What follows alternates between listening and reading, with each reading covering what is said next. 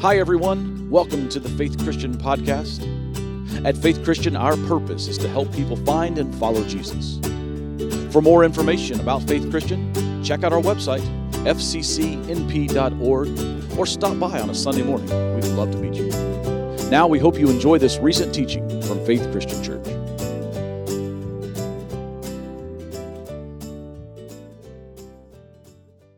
Once again, let me thank you for being here. Glad we can spend this part of this holiday week together. Thanks for being a part of this. A couple things I need to mention to you. Be sure you don't miss out on some stuff that's going on. First, I want to remind you that this coming Saturday night is Christmas Eve, and we will have our Christmas Eve service in this room and online both. That service will begin at 6 p.m. That's our traditional candlelight Christmas service. That's been a part of a lot of your family's traditions for a lot of years, and we hope that you'll make that a part of your tradition. If you're new to the church, we hope you'll make it a new part of your tradition and join us on Saturday evening at 6 p.m. for our Christmas Eve candlelight service. That's when that's happening. If you can't be here in person, you can tune in online as well. Also need to remind you that next Sunday morning, that's a week from today, is Christmas Day. And on Christmas morning, on that Sunday, our service that day will be online only. So we will not be meeting in this room together next Sunday morning. We'll be online only. Now, as a part of that, we have a little gift for you. We want to be sure you grab one of these boxes. In this box are the materials you would need to participate in communion in your home next week. There's at least enough for 6 in every box. If you've got more than 6 going to be at your gathering next Sunday morning, take a couple of boxes. You can pick these up right outside the door as you leave. But we want to be sure that everyone has one of these. A great way for you to kind of celebrate Christmas with your family and around your tree is to also celebrate in a time of worship through communion. Like I said, our service will be online. That'll go live at 10 a.m. But you can pick that up anytime during the day through our website, through our YouTube page, or on Facebook, and make that a part of your day. And if you'd like to participate in communion next Sunday, we have those materials for you. Just be sure you pick those up before you leave. We are kind of in this sermon series this Christmas season that we've been calling Wrapping Christmas. And the kind of the premise of this Christmas series is that you can learn a lot, or you can tell a lot about the giver of a gift by the way that it's wrapped. Even these boxes, some of them are folded up perfectly. Noah did those. Some of them are folded up kind of haphazardly. Yeah, I did those. And that's just kind of the way I roll. If you were to look under our tree on Christmas morning, you may see a package, a gift that's wrapped up in a Kohl's bag. That'd be this guy. You can learn a lot about a person by the way that they wrap a gift, the gift that they give. And that's what we're learning about God. We can learn a lot about who God is by the way that the gift of Christmas is wrapped. And so we've learned that Christmas has been wrapped in peace and in hope. And today we're going to talk about how Christmas is wrapped in joy. Now, to get there, I need to tell you a story.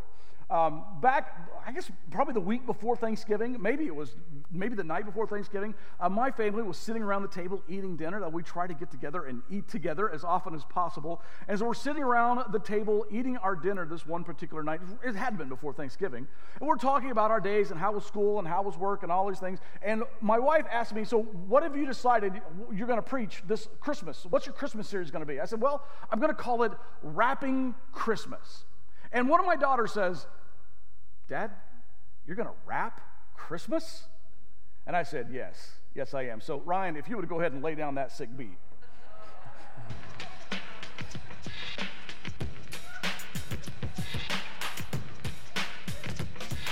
I'm just kidding. Nobody wants to hear that. No, nobody wants to hear that. Yeah, no. That's a long way to go for that joke. That's 4 weeks of sermons for that joke, yeah. Do you know what you want for Christmas?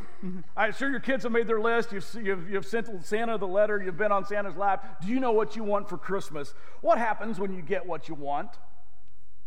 Does it make you happy? How long does it make you happy? There's a place in our house that reminds me of how briefly material things make us happy. We call it the basement. Because in the basement, that's where all the toys and furniture and tools and games and clothes and all the things that we just had to have gone to their kind of final resting place before they go to Goodwill. That's kind of where they go. All the stuff that has lost its appeal, all the stuff we just couldn't wait to have that brought us so much we thought joy, has been banished to the basement. And it's not just stuff that loses its luster, is it? The same thing is true of achievements. Anyone else besides me have a box that's full of diplomas and trophies and plaques and other assorted nonsense you've been awarded through your life. Musician Ben Rector wrote this song called More Like Love. He says this is a beautiful lyric in this song, More Like Love. He says, I used to think I wanted to be famous. I'd be recognized out in a crowd. But the funny thing is, anytime I've gotten what I want, it lets me down. We all know that cycle, don't we?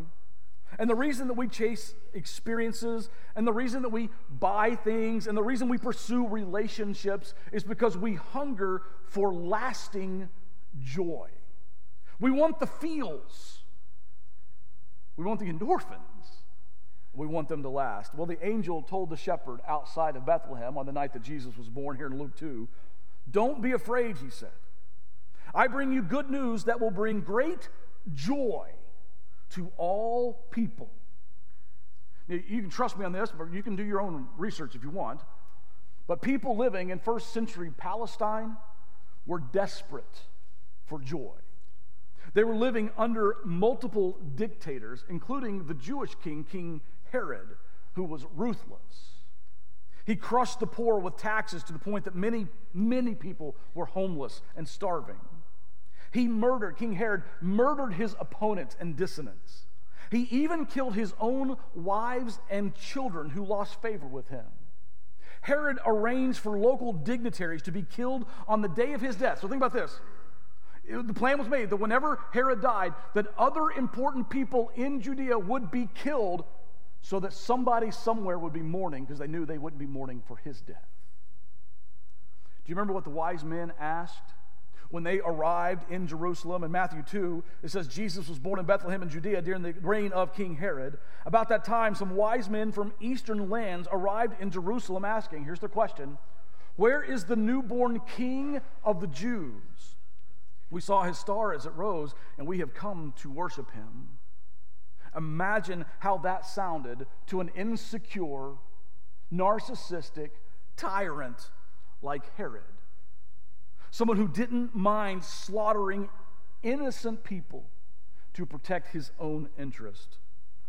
Verse 3 says, King Herod was deeply disturbed when he heard this, as was everyone in Jerusalem. Everyone in Jerusalem knew to be very afraid whenever Herod felt threatened. And since Herod perceived that his rival, this newborn king of the Jews that the Magi had said to him, they perceived that his rival was a newborn, the result is a little hard to imagine or even talk about. Herod orders every male child, 2 years and younger, just to be sure he doesn't miss this newborn king. Every male child in Judea, 2 years and younger, was to be slaughtered. What does it mean that God knew all of this bloodshed and heartache was coming? And yet he sent an angel to the very place where mass murder was about to happen. And the angel's promise in that moment was, I bring you good news of great joy. Part of the meaning has to be that joy is not what we think it is. That it doesn't come from where we often think it does. You see, joy isn't really the absence of grief. Joy isn't the absence of difficulty. It's something bigger, something better, something stronger. Listen to what Jesus said about joy. In John 15, he says, I have told you these things. Pay attention to that phrase. I have told you these things so that you will be filled with my joy. Yes, your joy will overflow. Take some time sometime and look back at John 15 and John 16 and try to figure out what these things are that Jesus was talking about. These things that he's telling them so they'll be filled with joy. What are the things that Jesus was actually talking about? I'll give you the short list. Jesus has just told his disciples for the first time that he is going to die. That doesn't sound very joyful, does it? Jesus telling his disciples, reminding them in John 15 and 16 that they are going to be hated. Joy?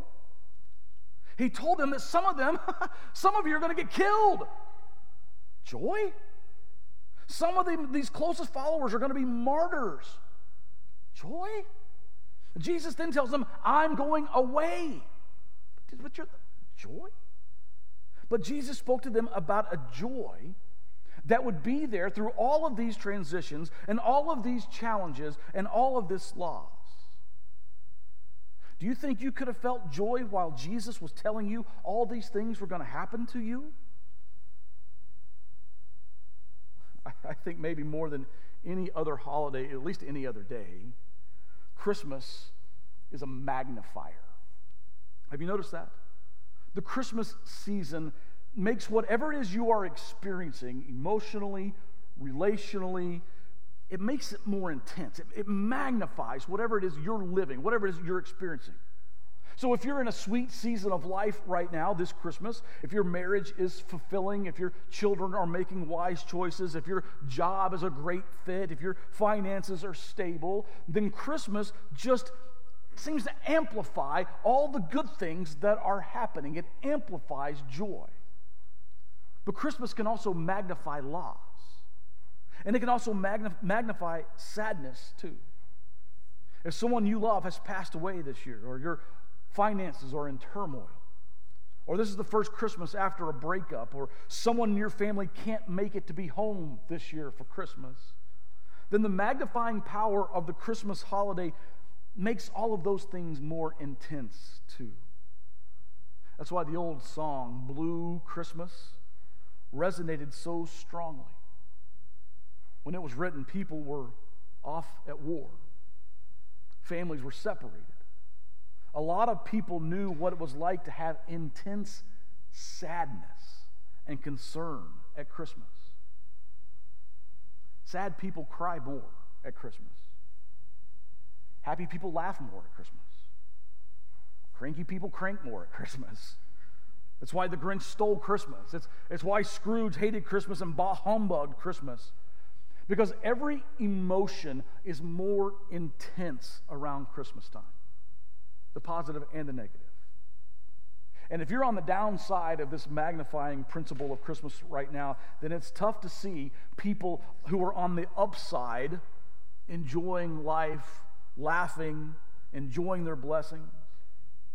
Now listen, I'm not advocating envy here. I'm just acknowledging that sometimes it's at least a little frustrating, if it's not downright sickening, when you see people having it so good when you're having such a tough time.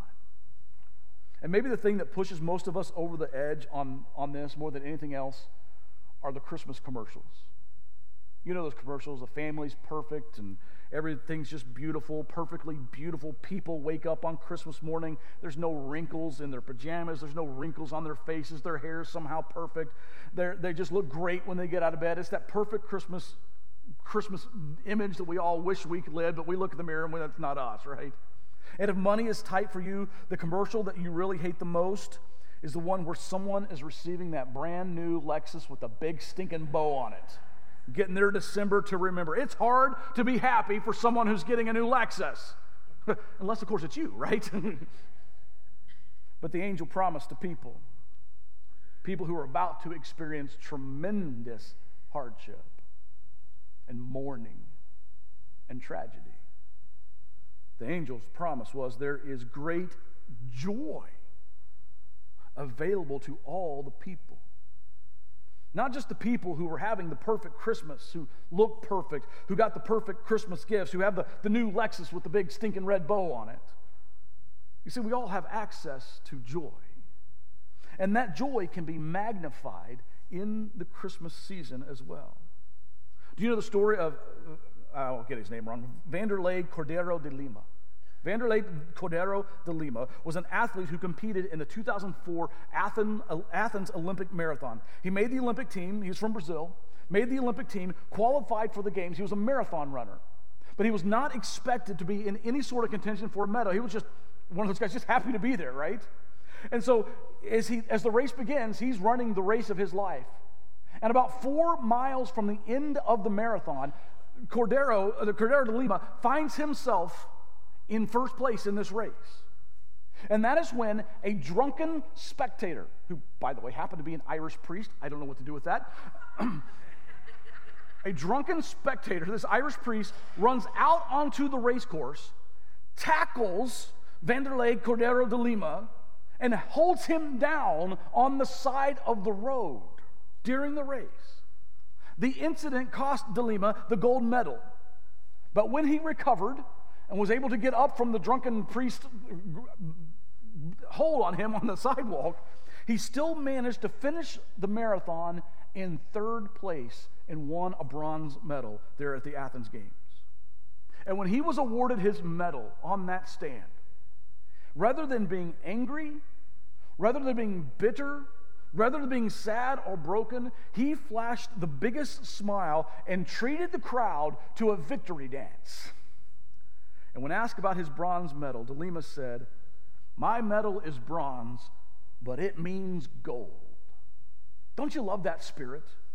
You see, there is joy available, great joy available, even to people who have experienced tremendous disappointment.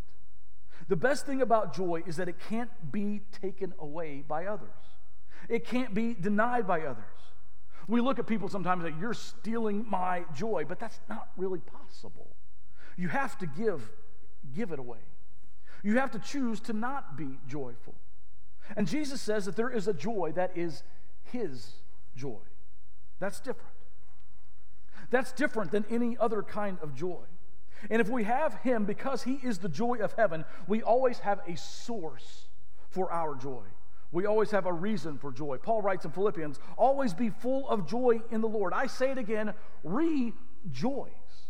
That's not just a recognition of what's happening in our lives. It's an instruction. It's a command. And when we express joy, we are filled with joy in good times and in difficult times.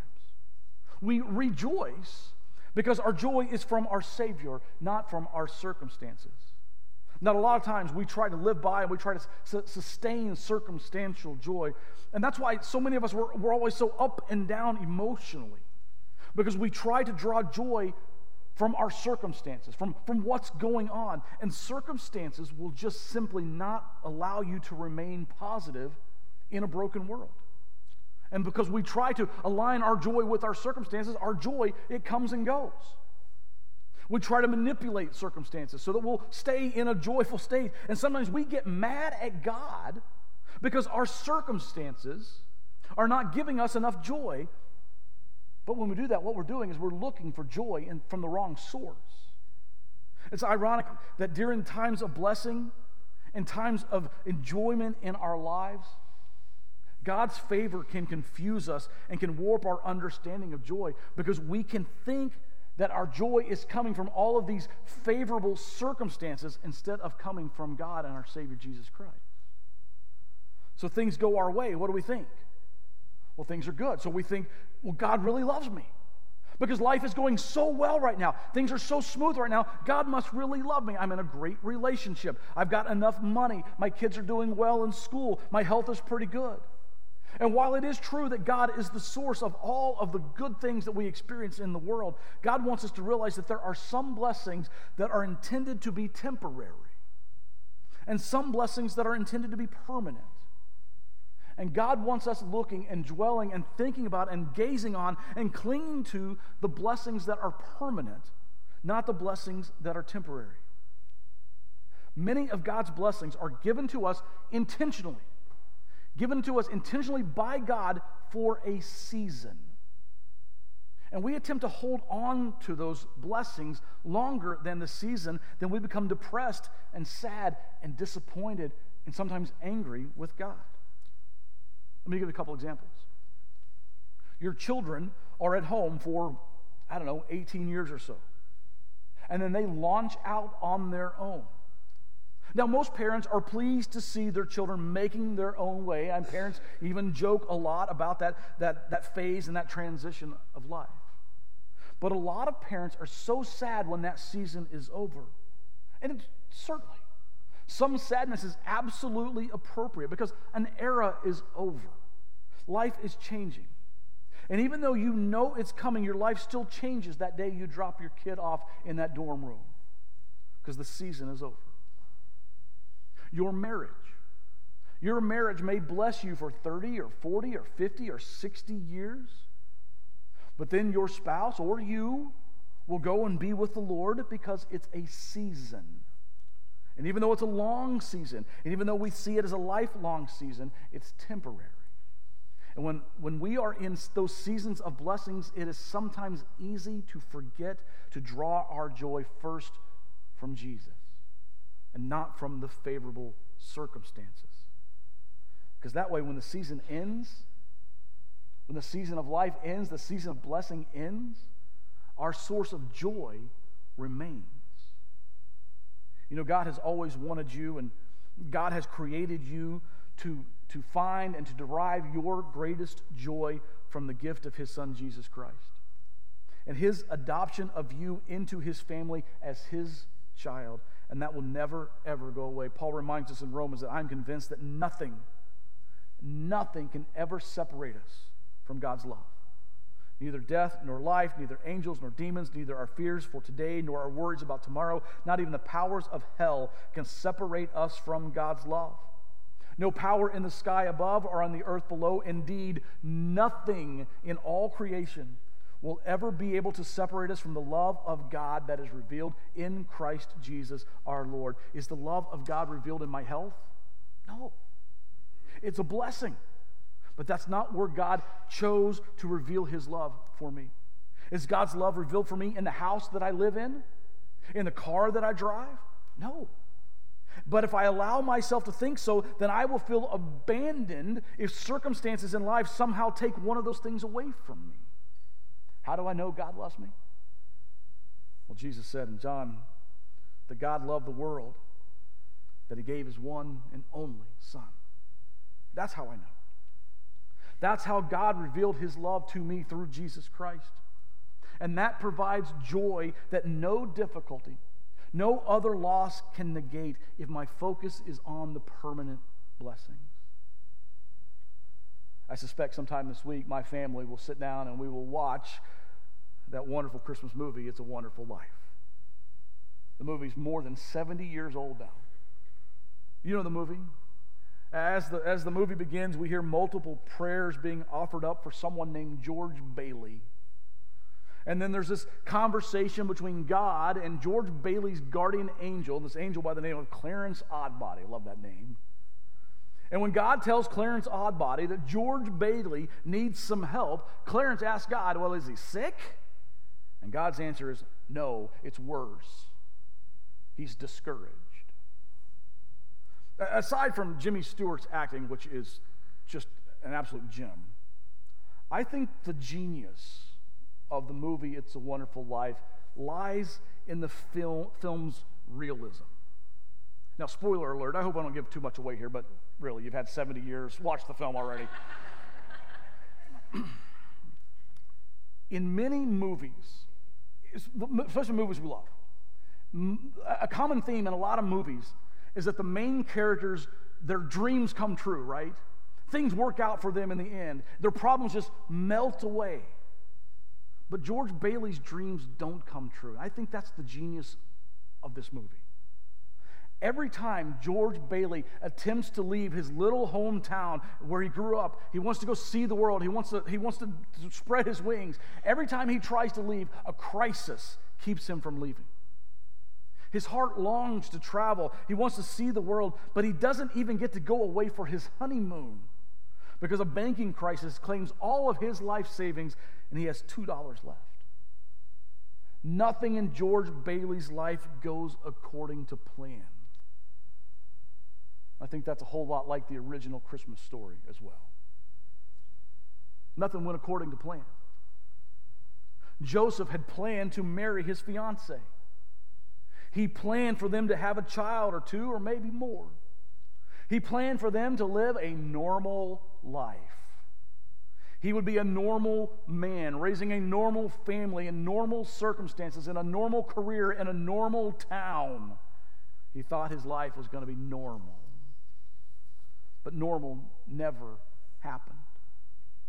And Joseph and Mary never moved to normal.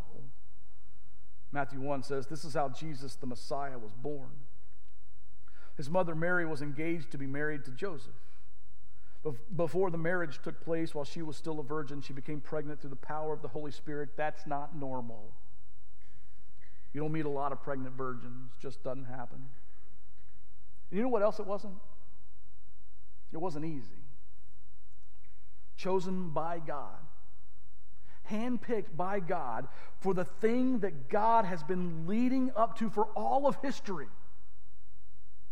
And yet so difficult. Joseph and Mary are at the epicenter of God's will. They are exactly where they're supposed to, where God wants them to be. For all of human history, they are in that moment, but there was nothing normal. There was nothing easy. You know, the middle of God's will is a hard place to be. Problems were awaiting around every corner. Gossip in their hometown of Nazareth, an unavoidable journey with a newborn to Egypt, a king that's trying to kill their little child and every other little child in the neighborhood, a son who thought he was God and turned out to be, and so many people who misunderstood them